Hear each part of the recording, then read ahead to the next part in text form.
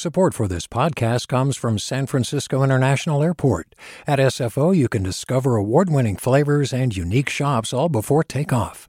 Learn more about what's at SFO at flysfo.com. Hi there, I'm Rand Abdel Fattah from Throughline. If you're listening to this podcast, you know that KQED produces exceptional storytelling that keeps you informed, inspired, and entertained.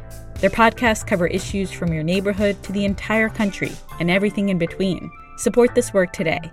You can help us continue to bring quality podcasts to your ears. Just head to donate.kqed.org/podcast. That's donate.kqed.org/podcast. From KQED.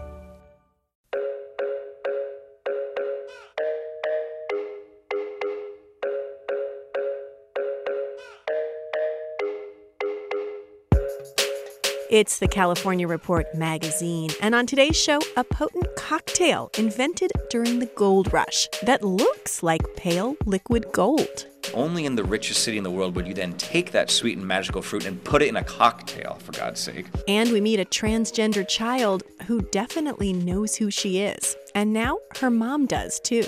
I look at pictures of her as a baby, and all I see is her face with the wrong haircut and the wrong clothes. Plus, two therapists who were so moved by the headlines about people arrested at the border, they decided they had to do something. I'm Sasha Coca, and this is the California Report magazine. Your state, your stories.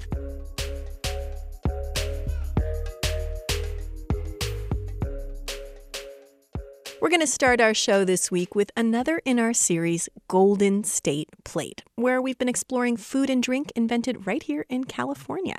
If you're a cocktail drinker, you've probably tasted a few Pisco sours in your time. That's the pale, foamy drink made with Pisco, which is a highly potent Peruvian brandy. The first recipe for the Pisco sour came from Peru back in the 1940s. But many years before that, 19th century California was gripped by a craze for another Pisco concoction that maybe should have come with a health warning.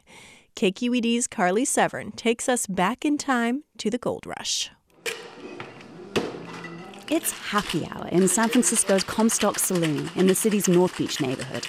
And Anthony Kocek, the bartender, is making a cocktail that was invented in this very city, on this same street, in fact, over 100 years earlier. Add a generous helping of ice, and then you want to vigorously shake it. Double strain, chill black. It's called the Pisco Punch. You don't see it on many menus in this town, or anywhere, really. It's not frothy, like a Pisco sour, and when it's strained into its chilled antique glass, it looks like pale liquid gold. We finish it off with doing a really nice lemon expression from a twist. Dig deep in there, you can see the pith is really white. But in the 1800s, this wasn't just a drink. Ordering Pisco Punch was a status symbol, and it said everything about the newfound wealth and ambition of Gold Rush San Francisco. Tech may be what floods this town with cash nowadays, but back then it was gold. Prospectors streamed into the city with money to burn and tastes to be satisfied. And they found a mixology culture that wouldn't be out of place today, says cocktail historian Duggan McDonnell. Early San Francisco was the fastest growing, richest city in the world, and it was a port city, and it had access to so many amazing, wonderful ingredients, right? And when you have access, when you have wealth, what do you spend it on? But amazing things to put on your body and in your mouth, and that's food and drink. Every scene needs its headquarters, and in 1880s San Francisco, that place was a bar called the Bank Exchange and Billiard Saloon. It was here that the Pisco Punch was born, on the site where the Transamerica Pyramid now stretches into the San Francisco sky.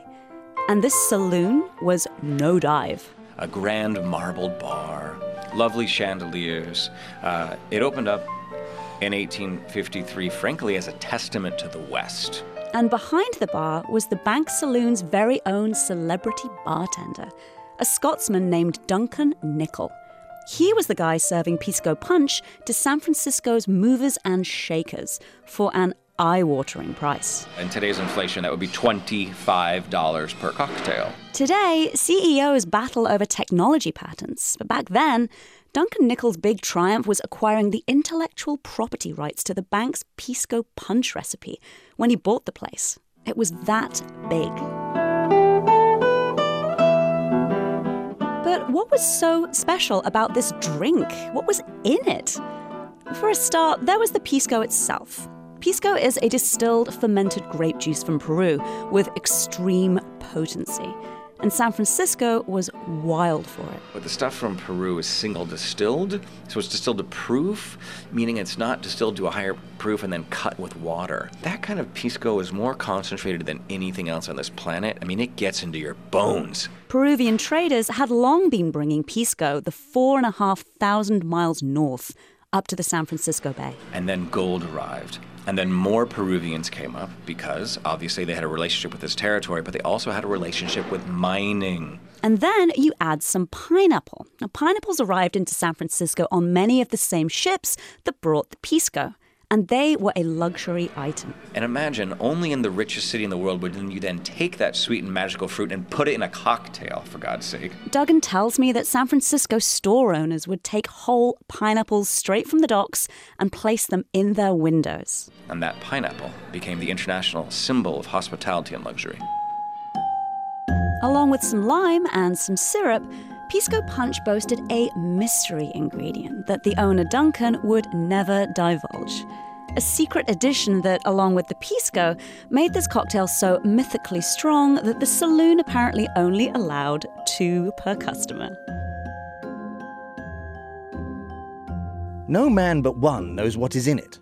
I have a theory it is compounded of the shavings of cherubs' wings, the glory of a tropical dawn, the red clouds of sunset, and fragments of lost epics by dead masters. That's what author Rudyard Kipling, no less, wrote about the Pisco Punch. It makes a gnat fight an elephant. Is what another anonymous fan wrote at the time. And maybe that mystery ingredient might explain why writers were just so effusive in their love for it. That special something might have been Vin Mariani, a fortified wine from Bordeaux. The principal ingredient in that, until it got banned, was coca leaves from Peru. In essence, cocaine. 19th century California, specifically San Francisco writing, you look at Twain and Kipling and all these guys, and there's a lot of energy in their prose, a lot of hyperbole, shall we say. So I'm not surprised that these guys had a few Pisco punches with their coca leaves in them. But as with all crazes, things must come to an end. And in the case of the Pisco Punch, that end was Prohibition in 1919. Like so many bar owners, Duncan Nichol was forced to close his bank exchange saloon. And not long after, he took his mystery Pisco Punch recipe to his grave. And San Francisco's hottest cocktail became a forgotten legend. Until 50 years later, in the 1970s, when a version of the bank's original recipe was unearthed. Places like the Comstock Saloon began bringing it back, with a spot of guesswork around that secret ingredient. And here, just down the street from where the bank once stood, they're still serving up several Pisco punches a night. And as my bartender tells me, like Duncan Nichol over a century ago, they still can't resist a little mystery. We have a secret proprietary ingredient that we put inside of our cocktail that we don't tell anybody what it is. I'll let you try it on its own, but you can tell me what you think it is, but I won't tell you if you guess right. Sounds like a challenge, right? Just go easy. For the California Report, I'm Carly Severin.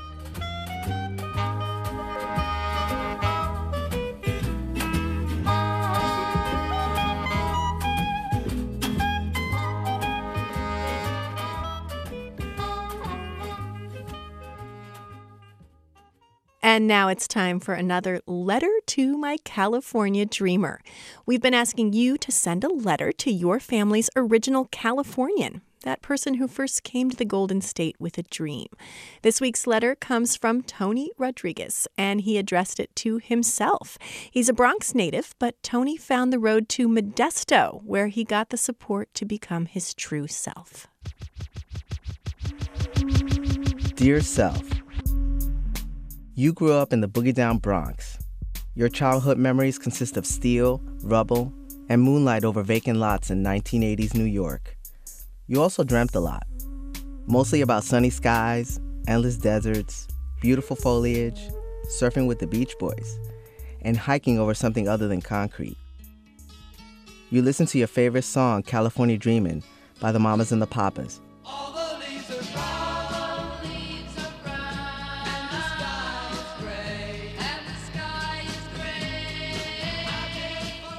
But you never stopped dreaming about leaving your concrete jungle to go to the Golden State.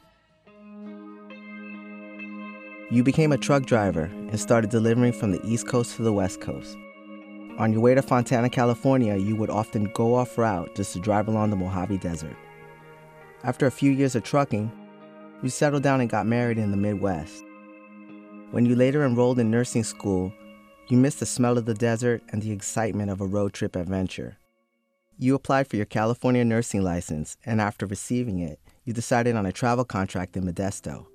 You ended up loving Modesto, going so far as to apply for a permanent position. The distance from Kentucky took a toll on your marriage, leading to a divorce. Even growing up on the East Coast, it was hard for you to be yourself when your mother put pressure on you to be a woman who would marry a man of worth and have a family. But the vast differences between the two of you became more evident as you had different plans for yourself, causing her to kick you out one night with only a garbage bag of clothes. But that never stopped you. Once you got to the Golden State, you were discovering yourself, and the real you wanted to finally come out. With the unwavering support of your Modesto coworkers and friends, you finally got the courage to be who you really are when you announced your transition from female to male. You went from a rejected kid with a bag of clothes in the Bronx to a transgender male that works as a quality assurance nurse in the Golden State of California. Thank you for never giving up on that California dream. Now I feel I'm finally home in my own body and my new home state.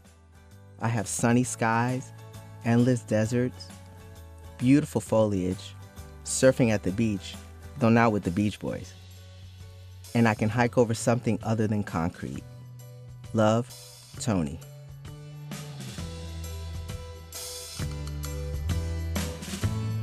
We want to hear your California Dream Letter. We've got an easy form on our website where you can tell us your story, californiareport.org. We might even ask you to record your letter to air here on the California Report magazine.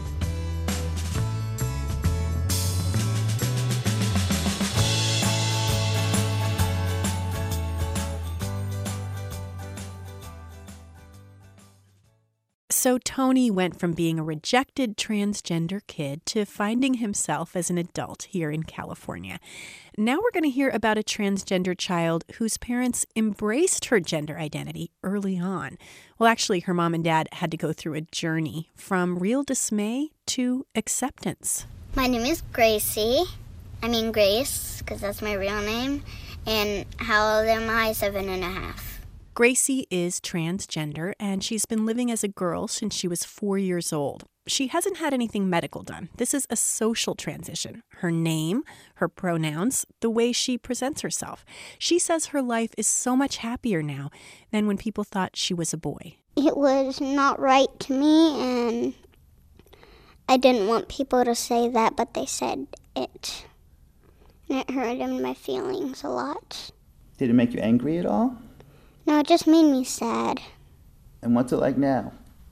It feels happy to me. My colleague John Brooks spent some time with Gracie and with her mom for a story he reported for KQED, which is where we produce the California Report. Hey there, John. Hey, Sasha. So, John, why did you think this particular mom and daughter were so compelling? Well, I met Gracie and Molly at a East Bay summer day camp for transgender kids for a story I was reporting last year. I just thought Molly really articulated in such a compelling way her journey from real dismay about having such a young transgender kid to what is now complete acceptance. So this particular story, is not about trying to define or explain what it's like to be a transgender child. It's really focused on the experience of the parents. So how long has Gracie's family known she's a girl? Well, Molly says Gracie was consistently expressing that She was a girl really since she was a toddler. As soon as she could tell us, it was, I'm a girl, I'm a sister, I'm a daughter, I'm that girl on that show, I'm that girl in that book, I'm the princess.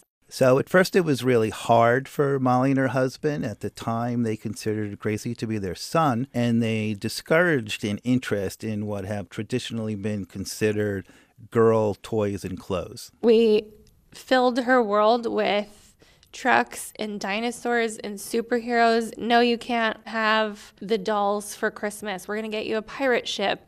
And that's the part that I'm ashamed of now. So Molly wishes she could have accepted Gracie's identity earlier, but I should say here that it wasn't so long ago that just what they were doing, which is discouraging her transgender identity, is what professional psychologists recommended. That was the leading advice of the day. Now it's considered unethical for therapists to do that. And however we were treating transgender kids in the past, it wasn't working. We know that attempted suicide rates are a mind-boggling 40% among transgender adults. Wow. So did Molly and her husband talk to anybody about this, a professional therapist? Yeah, they took her to a gender specialist, but they were still not completely comfortable with the idea of Gracie living publicly as a girl. And Molly had one question in particular for the therapist. What if we do this? What if we let our son walk into the world in a dress with fairy wings and crowns and high heels and even just in regular girl clothes? What if we let him do all of this and he gets to express himself and then he changes his mind? You know, John, there are gender expansive kids in my family, and I can understand the concern that, you know, even if adults are really supportive of trans or non-binary kids, that it might be really early for young children to publicly switch their gender identity. Yeah, you've touched on a real controversy in the transgender research community. And as well, a lot of transgender people are really offended by this concept. But there is a body of research that says most transgender kids will give up their transgender identity by the time they reach adolescence or adulthood. However, a lot of researchers and therapists think those earlier studies aren't valid because those studies were measuring, they say, too many kids who were gender expansive in dress or mannerisms, but weren't really transgender in their core identity. How do you know? How does a kid know whether or not they're really transgender at their core versus just expressing themselves in a gender expansive way? Yeah, Sasha, that's the heart of the matter for so many parents. The gender therapists who support early social transitioning say if your child is persistent, consistent, and insistent that they are another gender, you really have to listen to that. In any case, Molly did bring her question to the gender therapist. What if Gracie later changes her mind about being transgender? She said, that's not the question. The question is, what if you don't do it? And as soon as I knew there was even a chance that my kid could feel ashamed of who they are, there was no way. I had to support. I had to listen. And now I look at pictures of her as a baby, and all I see is her and her face with the wrong haircut and the wrong clothes instead of the other way around. And Gracie sounds like she's doing great. What's the best thing about being transgender? Well, the best thing about being transgender is having a family that supports me when I'm being transgender. Is there a worst part? No. And Molly says that the family is just a lot happier now and that Gracie gets to express herself in the family as who she really is and that she gets to really live. Thanks, John, for sharing that story with us. Thanks, Sasha. That's John Brooks, digital editor for KQED Science.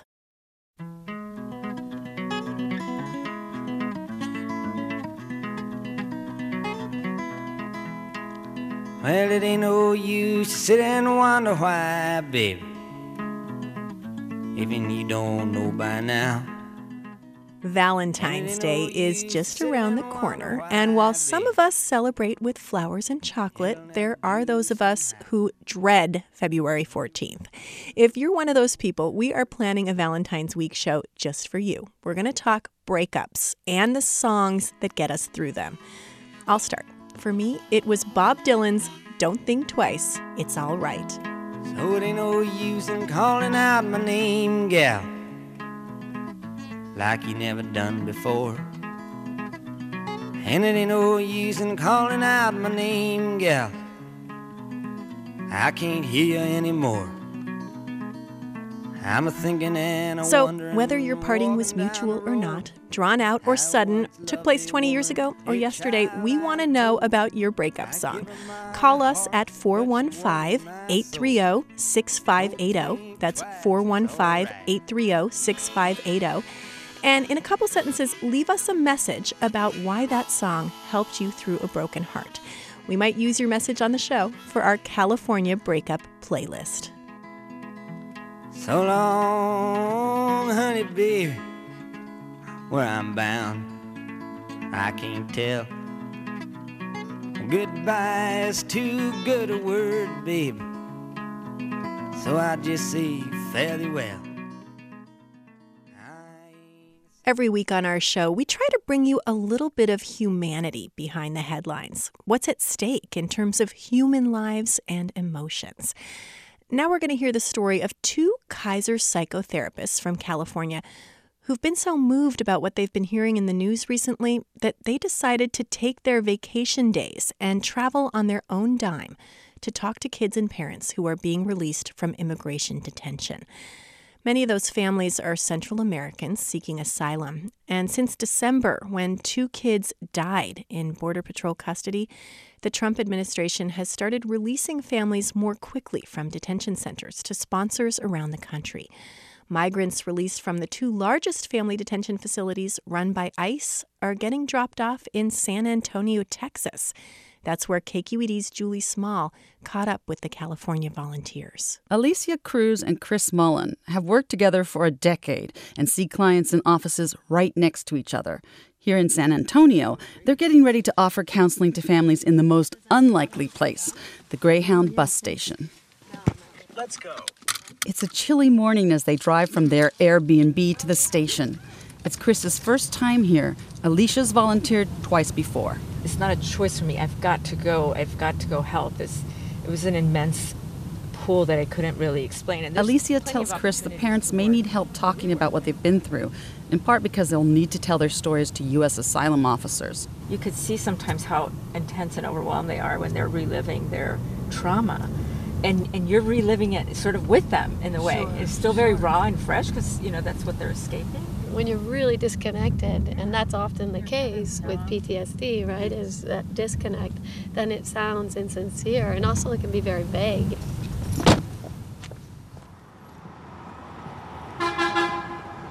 When Alicia and Chris arrive at the Greyhound station, dozens of families have already been escorted inside by guards working for ICE. They're buying one-way tickets to reach family members or sponsors around the country. The parents and children are easy to spot in their brightly colored sweatsuits, parkas, and brandless tennis shoes issued by ICE. Many are sick and coughing, and they look dazed in these first moments of freedom. Nuns from a local church hand out box lunches and backpacks with toiletries. Then Alicia and Chris work their way down the benches, providing legal information to families and asking about their experiences crossing the border. Buenos días. Buenos días. Pues gracias por compartir. Sé que es difícil. The therapists are also keeping an eye out for signs of trauma or shock. They say people who fled violence are often re-triggered on the dangerous journey here and their time in U.S. detention. Tengo juguete.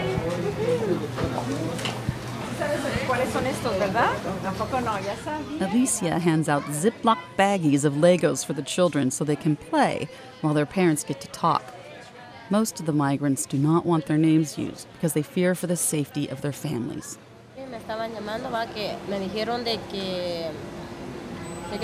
A mother of two tells Alicia she left Guatemala because a gang tried to extort money and threatened to kill her family when she didn't pay up. As she describes crossing the Rio Grande with her 10-year-old daughter and 4-year-old son, she starts to cry, remembering her fear that they might die. Cuando cruzamos el río, nos perdimos. Sin ningún trago de agua. We didn't have any water to drink. We spent 4 or 5 hours lost before we got picked up by immigration. The mother tells Alicia that Border Patrol agents locked the family in a cold, windowless room for 4 days and only gave them 1 sandwich and 1 juice box a day. When her children cried, she says, agents told her to shut them up. This isn't your country, they said. After the family was finally transferred to ICE, they were given enough food to eat and access to showers. But the mother tells Alicia she regrets putting her children through this. I thought it would be easy. People told me, just turn yourself into immigration, but no, it's very difficult. Alicia listens attentively and reflects back what she's hearing, that the mother made the only choice she could. The truth is, you didn't come because you wanted to. You came because you had to. The mom nods and wipes away her tears. A couple hours later, the woman and her kids board a bus to San Francisco, where they have a family member willing to sponsor them. The trip will take 39 hours. Alicia has given her some cash for meals and the name of a place where she can get help when she arrives. We have a trauma recovery center in San Francisco that works with asylum seekers and does therapy. While Alicia moves on to speak with another family, the other therapist, Chris, sits down across from a man with a 9-year-old son and asks him why they left Guatemala. ¿Por qué usted decidió salir su país? The 29-year-old father tells her drug traffickers had built landing strips in the jungle near his town, and he saw local police working with them. One day, a friend told him his name was on a government hit list. The next day, that friend disappeared. As he speaks, tears drop steadily on the sleeve of his jacket. Sinceramente, Honestly, I had never thought of leaving because everything I have is there. The man crossed the border fence into California last month by climbing a tree with his son clinging to his back. Yo a mi hijo le dije que se agarrara de acá de mi cuello. I told my son to grab my neck and hold on really tight. Because I was going to jump, I told him, you have to hold on so you don't fall. After a week in Border Patrol custody, they were transferred to an ICE facility for fathers and sons. Now they're heading to the East Coast to stay with relatives. Next month, Chris will go back to her church in San Mateo to talk about the families who received donations from the congregation. Alicia plans to return to San Antonio as often as she can.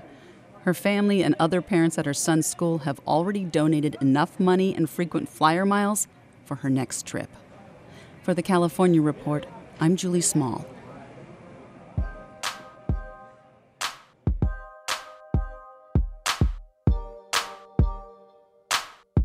And that's our show for this week. If you missed any of today's show, subscribe to our podcast, The California Report magazine. Just look for the bear wearing earbuds.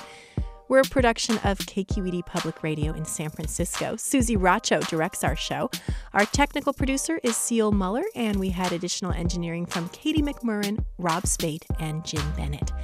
Victoria Mauleon is our senior editor. David Marks is our online producer. This week, we welcome our new intern, Asal Isanapur, and our new managing editor, Vinnie Tong. The California Report's editorial team also includes Bianca Taylor, Tyke Hendricks, Ethan Lindsay, and Holly Kernan.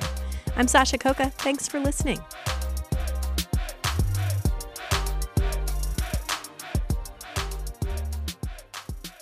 This is the California Report magazine. Your state, your stories. Support for the California Report comes from College Futures Foundation. More graduates for a thriving California. Learn more at collegefutures.org.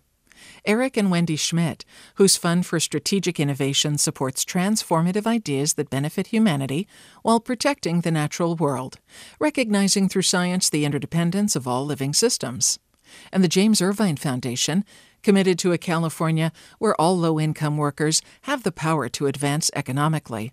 Learn more at irvine.org.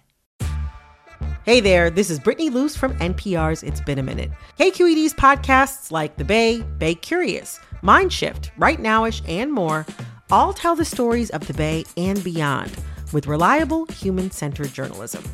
They aim to inspire, make you think, entertain, and expand your understanding of the place you call home.